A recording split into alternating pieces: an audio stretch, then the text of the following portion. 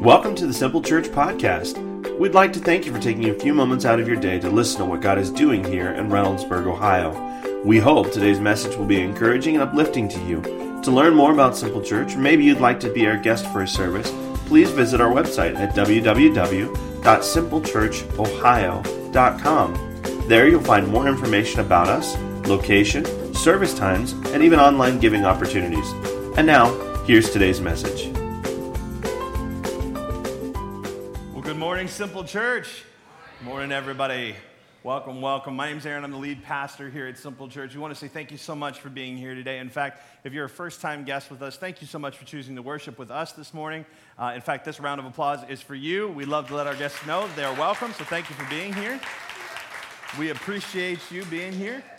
We are in the middle of a series, and I'm going to get to that. But first, I just want to say thank you to all those of you who came out to Christmas on the Town yesterday, whether that was just to come and attend, and a lot of you stopped by and said hi, or others of you, we had an incredible team that came and served, and they took care of the food at Cotner, they took care of the games, they took care of the coloring contest and the prizes, and that was an incredible blessing to our city. In fact, I know that we have families that choose to join us as a result of our involvement at Christmas on the Town. So it's a wonderful outreach for us every year. So thank you very much for doing that. Very excited to be able to do that. It's wonderful to be out in the community loving on them. So thank you for that. This series, The Struggle is Real, man. We call it that because guess what? The struggle is real. It's real.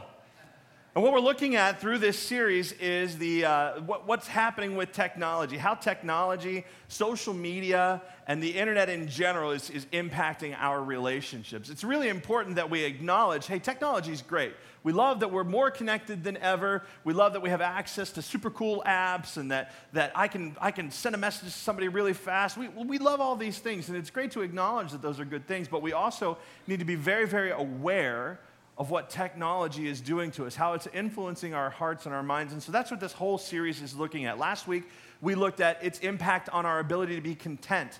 Because we're looking at Facebook, we're looking at Instagram, we're looking at everybody's highlight reel of their life online. And what happens is we look at it and we start to compare it to our own. And if we keep on doing that, doing this comparison game, we get stuck in a trap that makes us feel very discontent about our own life. Like everybody's got it better than us. Like their life is better than mine.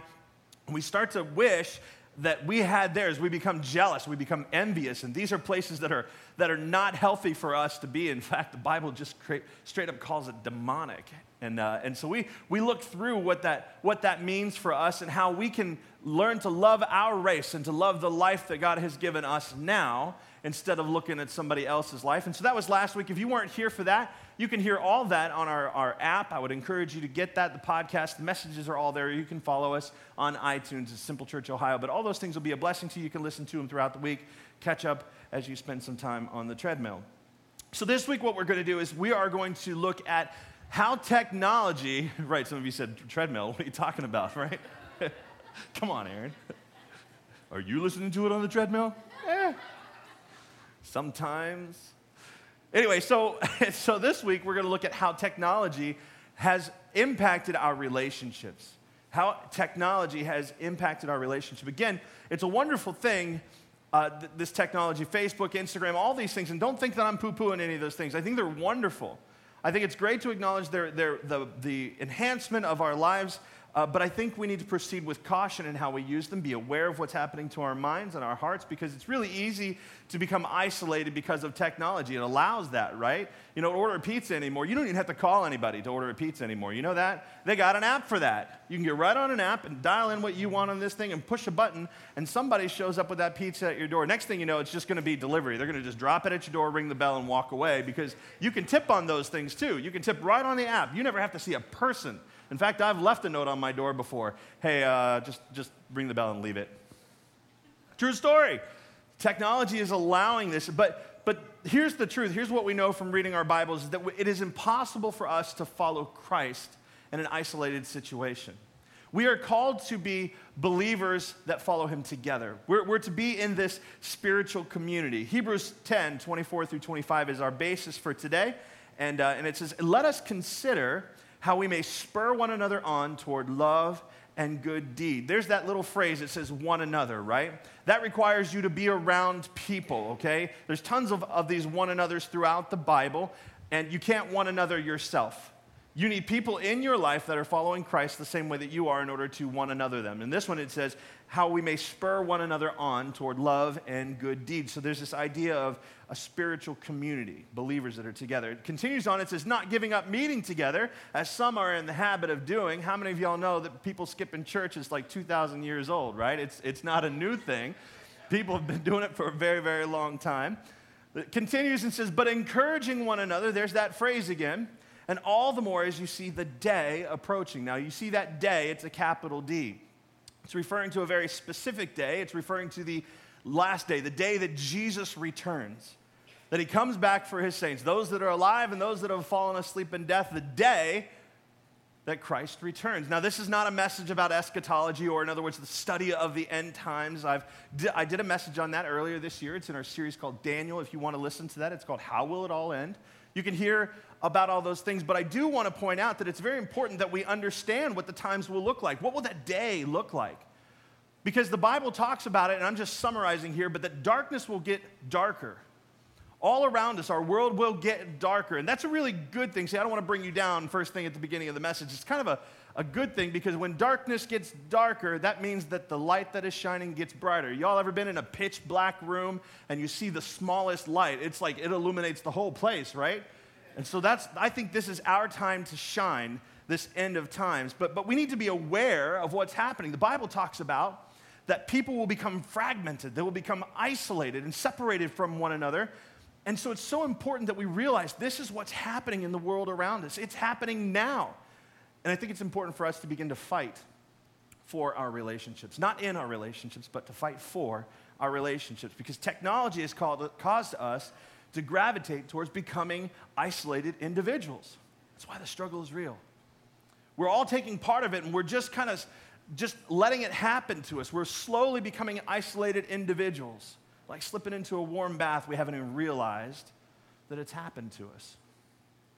And so I think this spirit that is causing this is a very anti-Christ spirit. It means it's very anti-Christian. It's anti the way Jesus would have us be. In fact, 2 Timothy 3, 1-3 says, but mark this, there will be terrible times in the last days. People will be lovers of themselves, lovers of money, boastful, proud, abusive, disobedient to their parents. Hello.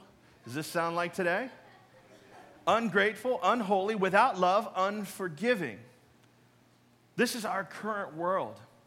This is what happens when we have this social media mindset. Everything becomes all about us.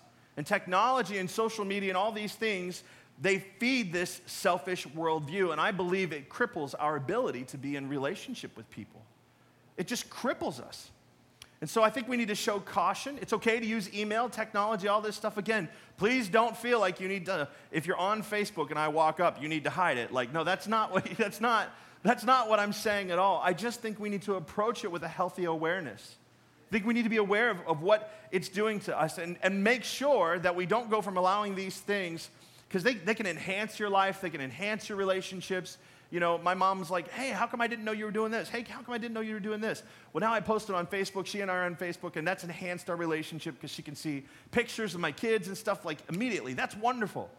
But when we allow technology to go from enhancing to defining our relationships, well, that's a very different story. And we need to be careful that we guard against that. When that happens, when it defines our relationships, we'll make a few unhealthy exchanges here. And the first one that we'll make is we will exchange intimacy for efficiency with people. We will exchange intimacy for efficiency, if you're taking notes. God has called us to live in close relationship with each other.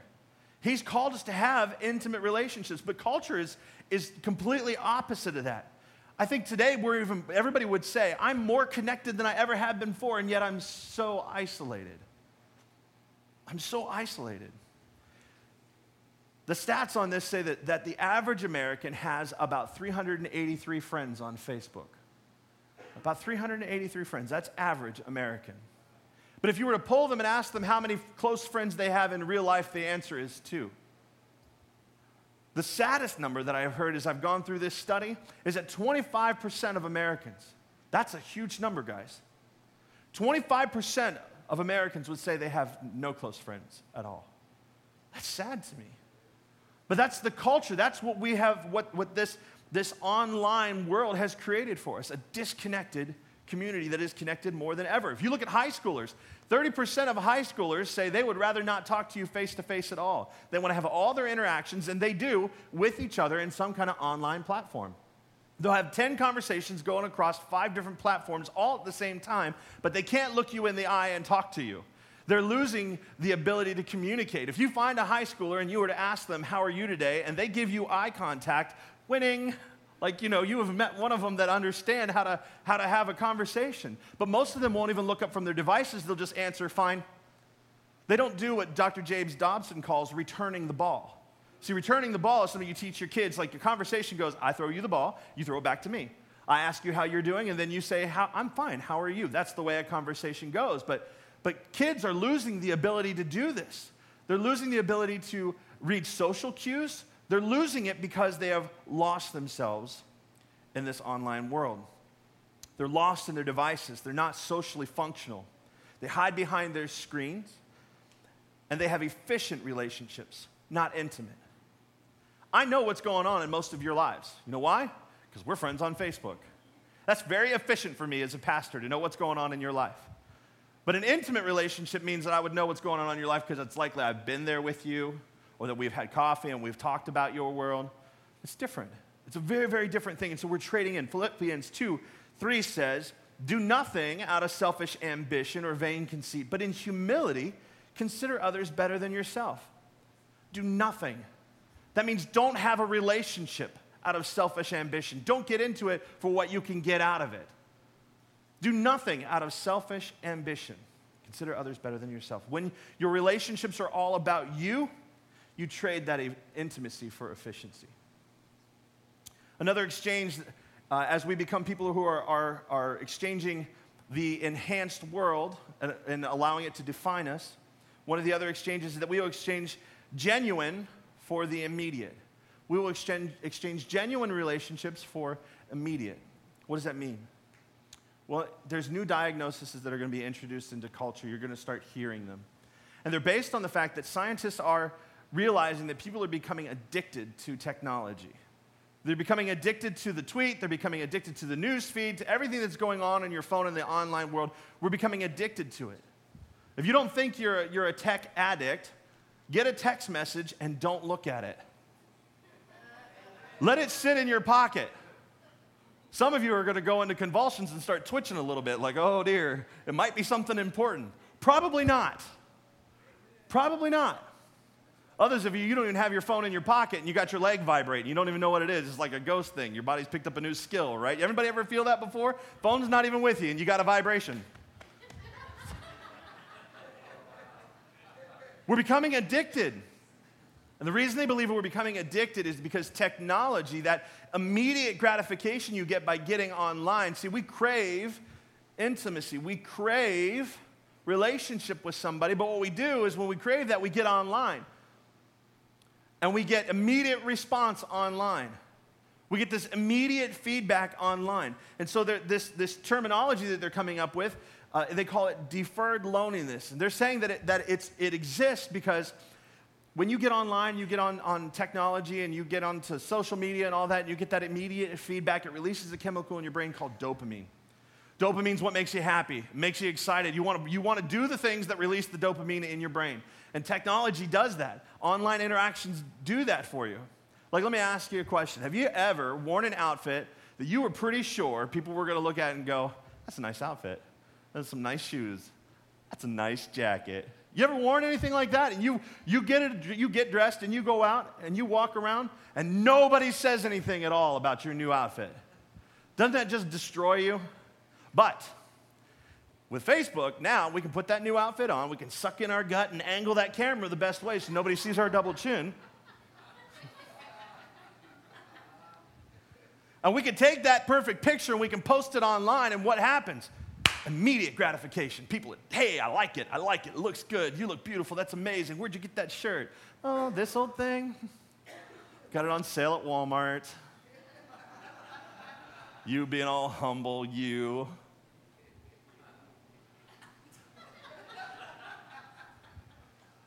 But But they say that those likes, the responses we're getting, releases dopamine in the same way that a lot of things in our life, like eating, anything that causes pleasure. And so we become addicted to the buzz. We become addicted to the response. We like it. We want that immediate feedback, and so we are exchanging it. We're exchanging it. Instead of engaging and sitting down and having coffee with somebody, engaging in relationship with somebody, we get the instant gratifications of the likes and the comments on our deuces and duck lips. But we crave genuine relationship, but settle for immediate responses. Let's be honest with ourselves here. When you're online, you're not really being honest. You're not just what you portray, but even how you interact with others. Right? You see somebody's out on a date with somebody, you're like, those two shouldn't be together. Like,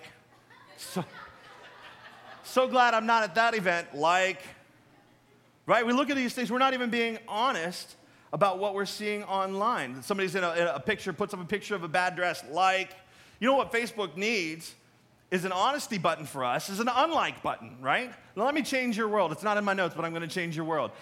I have learned that you can like somebody's status, and then you can click unlike. Here's what that does. You can click the like button again, and it doesn't show that you've liked it. It sends them a notice that you liked it, and then when they go to look and see if you did like it, your name disappears. So that's the unlike button, okay? You click like, and then you click unlike. That's all you do. Just click like, click it again.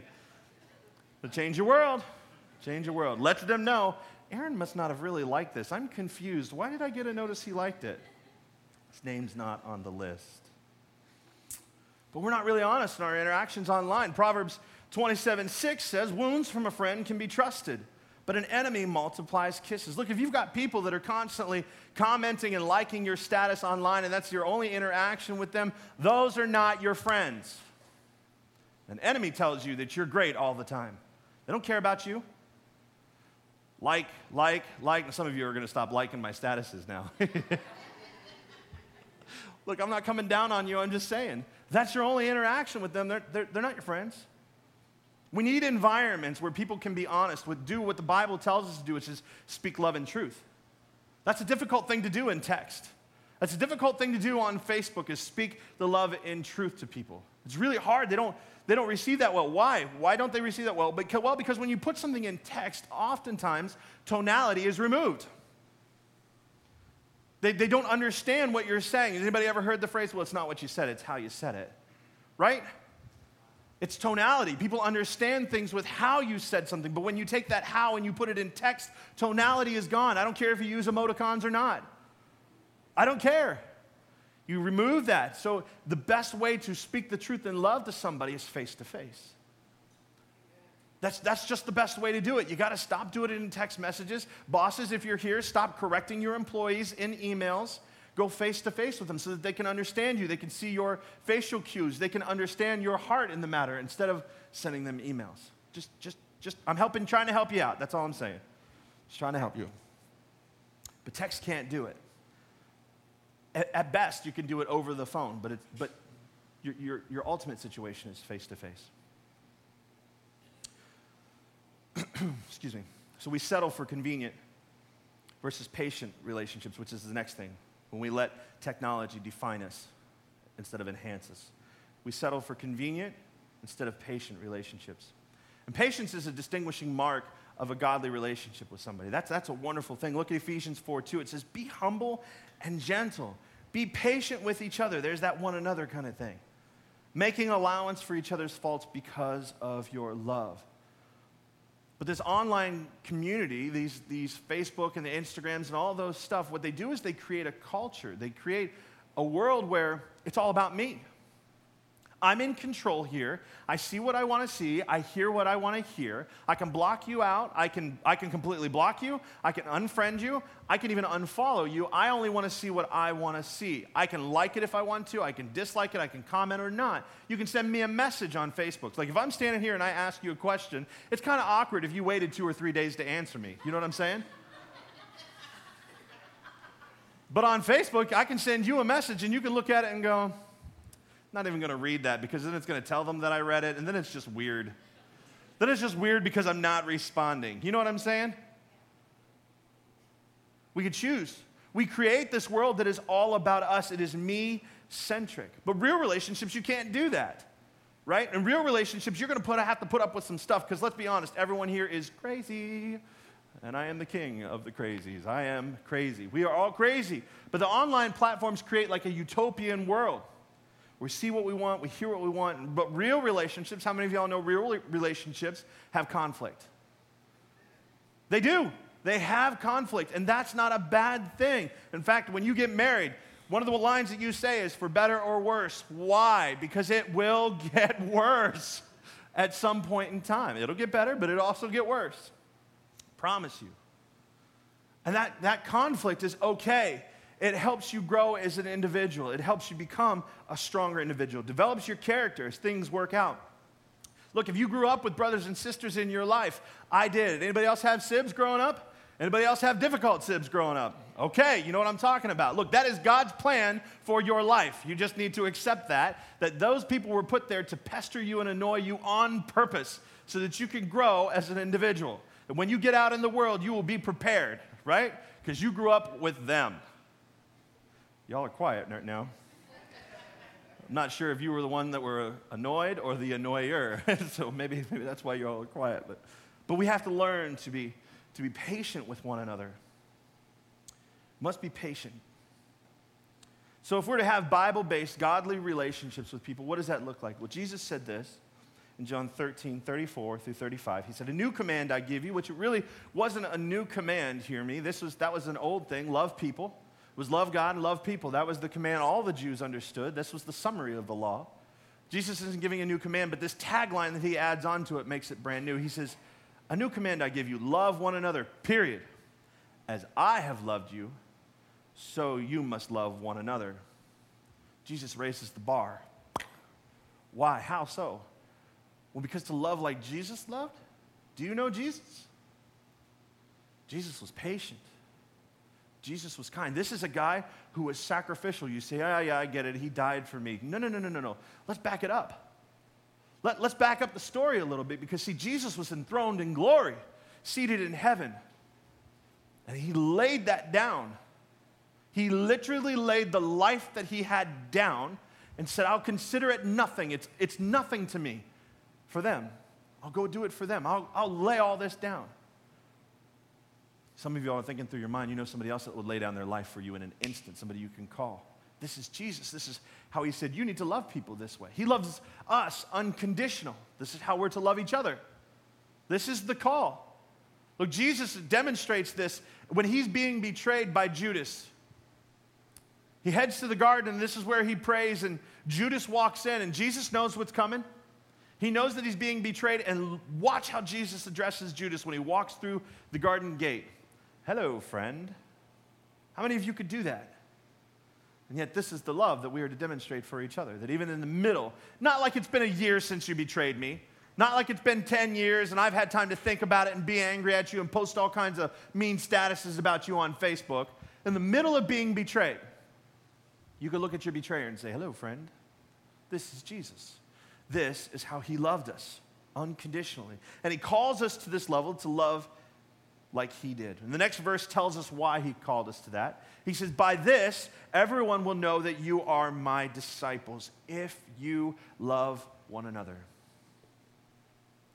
There's that one another again. You need people in your life to love. The distinguishing mark of our lives would be how we love each other. We need to learn to be unselfish in our relationships. Not in how we attend church. The distinguishing mark isn't in how we attend church. It isn't where we serve or whether we're in a grow group or how much we put in the offering plate. It's not even the fact that you've got a Simple Church sticker on the back of your car, which some of you need to take off your car. I've seen you drive. Not helping us any, people. Just kidding. But it's not found in these things.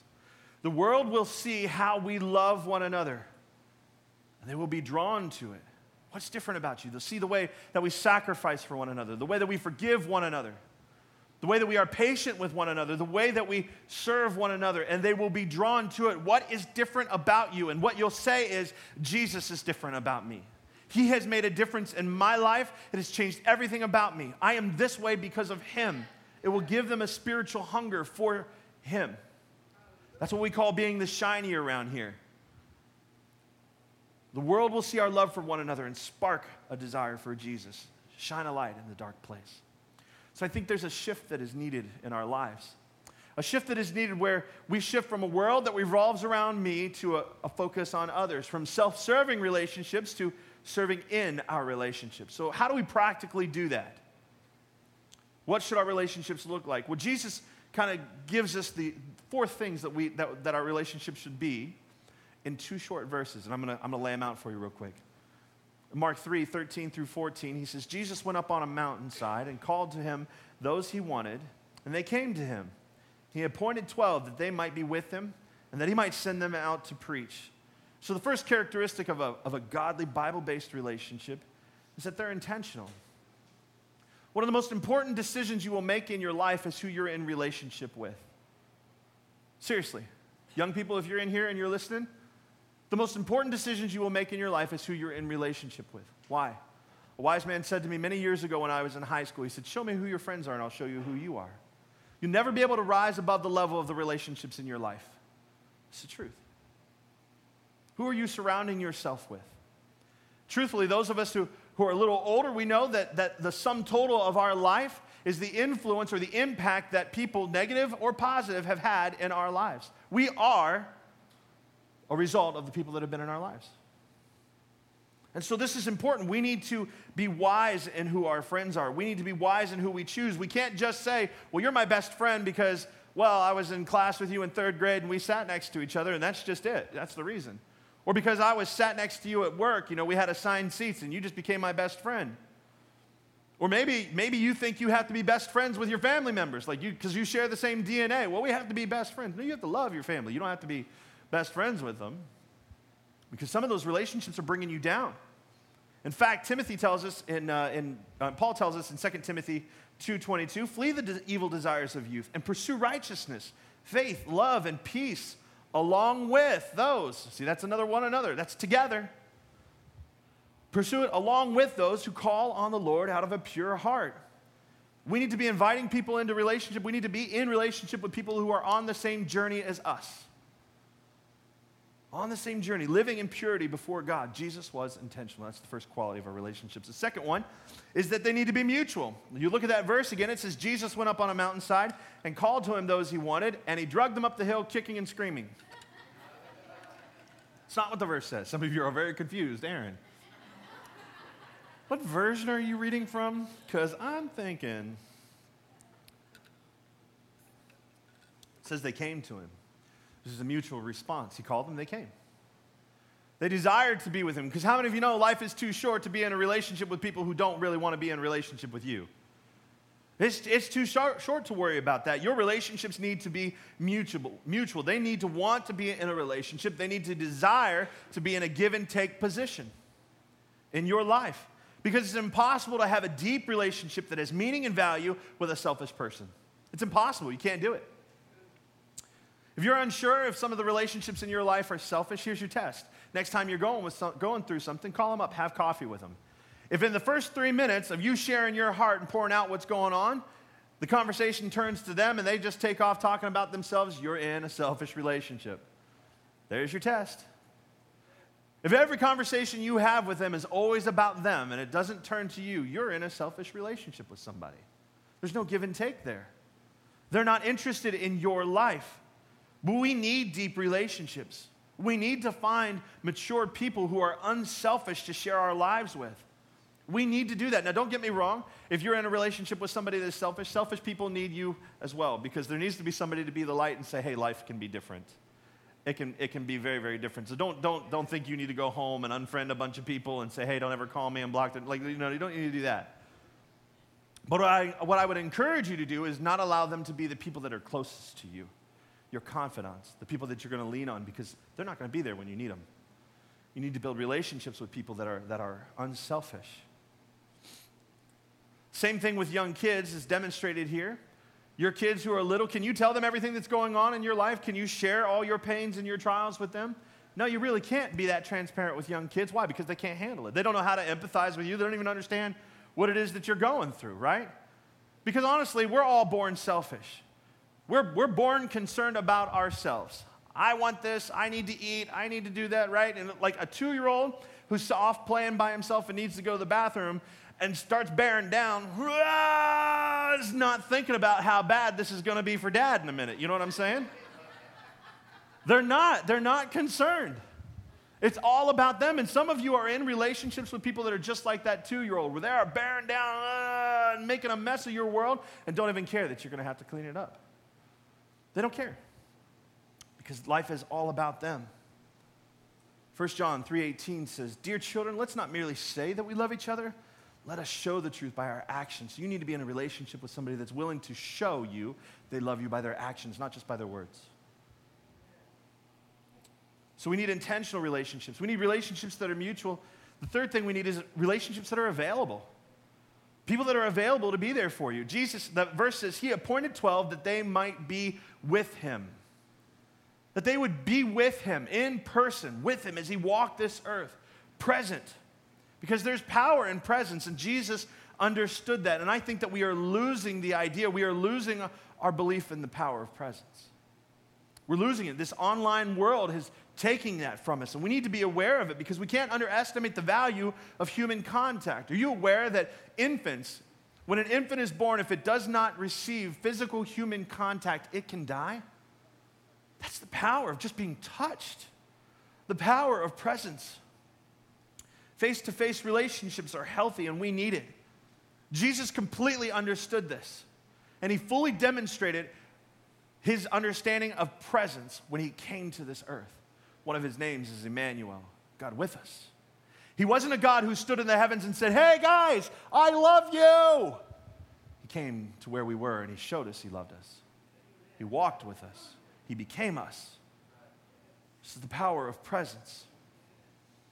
Demonstrated His love for us. Back to our founding verse, Hebrews 10:24-25. It says, "And let us consider how we may spur one another on toward love and good deeds, not giving up meeting together."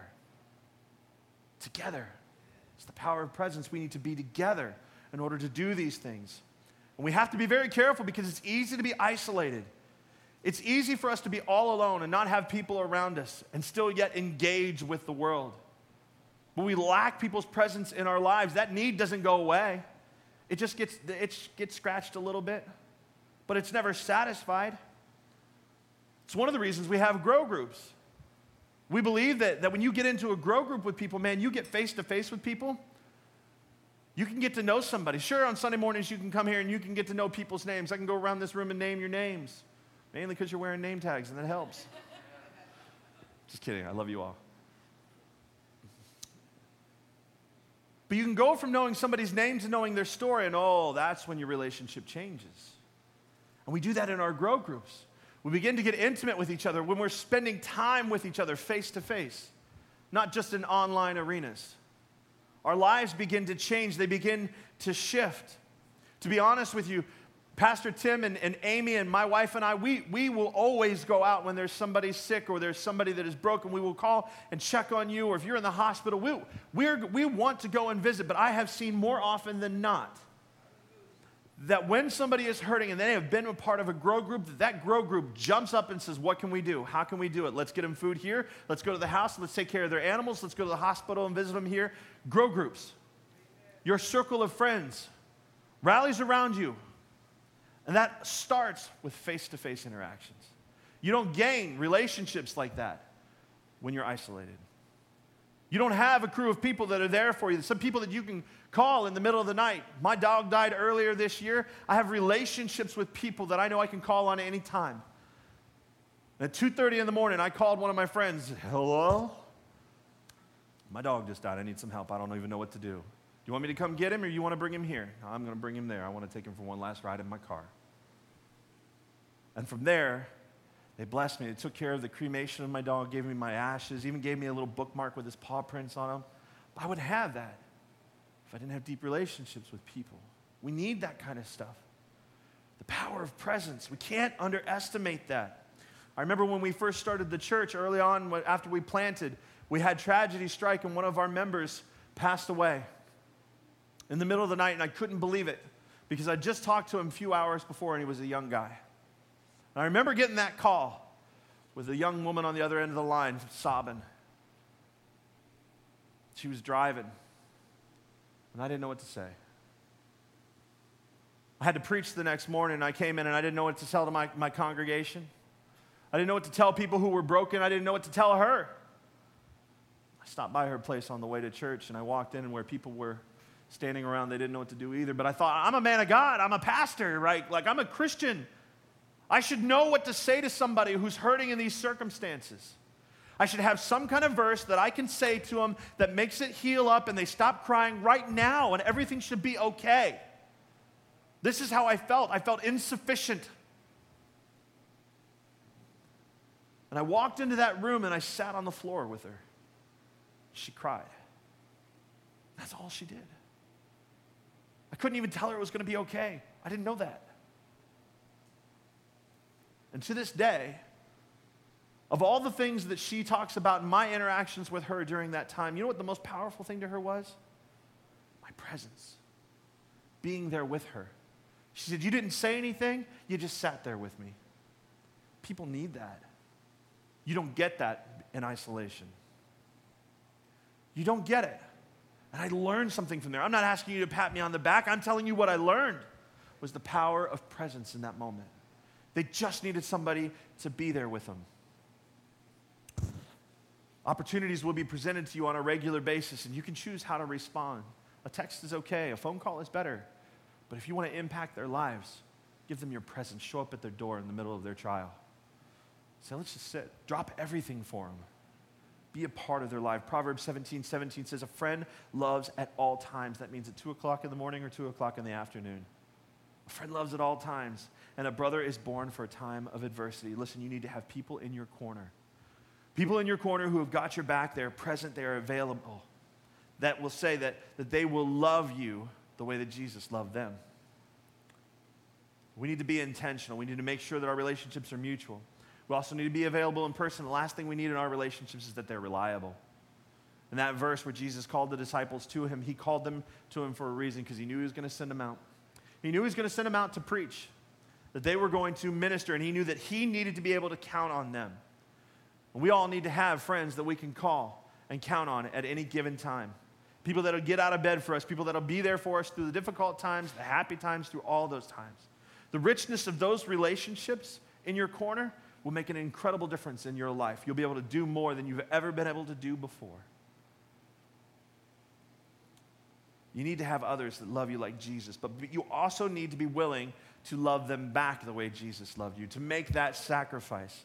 Setting aside your technology, that may seem like a huge sacrifice. And as I've been processing this message and what it means for me, because I'm not just up here to share it with you, it needs to impact me first. I've changed the way I'm interacting socially online. Of course, you're still going to see me active out there, but it's changed for me. I'm aware of what's happening to me. I'm aware. I don't want to be inundated with lots of information about you. I want to know you. It's causing a shift in my heart and my life. But setting aside that technology may seem like a huge sacrifice. It will be. It will be. But the fruit of having intentional relationships that are mutual, that are available and reliable is incredible. You will not regret stepping down from some of your social media platforms, from stepping down from your internet, or even maybe sitting your phone down and walking away from it. Saddest thing to me is going out to eat, and I'm not creepy. I just watch people. And you'll see families that are sitting at a table, father, mother, kids. None of them are looking at each other. They're all looking at their devices. And that's the saddest thing to me. Dad's on ESPN, mom's on Pinterest, or maybe you're in a family where it's just the opposite way around. You know, mom's on ESPN, dad's on Pinterest. But the kids are all pounding away on their games, and the relationships are just suffering, and they're not even aware of it. They're not aware that they're losing time with their kids, and the kids are not aware of the time that is slipping away from their parents and the skills that are slipping away from them. It's sad to me. It will take sacrifice to have godly biblical relationships, folks. But Jesus said this. He said, John 15:13, greater love has no one than this, that he laid down his cell phone for his friends. It's not what it says. It says that he laid down his life for his friends. We need to have relationships where we love people. We're willing to be inconvenienced by those 2 a.m. phone calls. Where we're willing to lay down our lives. You say, Aaron, does that mean throw myself in front of a bus or in front of a bullet? No, that's not even what I'm talking about. I'm talking about laying down your plans, laying down your desires, what you want, laying down your free time, laying down that TV show you want to watch, laying it down and getting in relationship with people. Deep relationships, mature relationships. It will be so worth it. You say, but I'm not going to be able to take part. I'm not going to be able to stand around the water cooler and I don't know if people even do that anymore, and talk about the latest show, or I'm going to miss out. Maybe. You can miss out on some of those experiences, or you can gain some incredible relationships, and there'll be way more value to those. I promise you.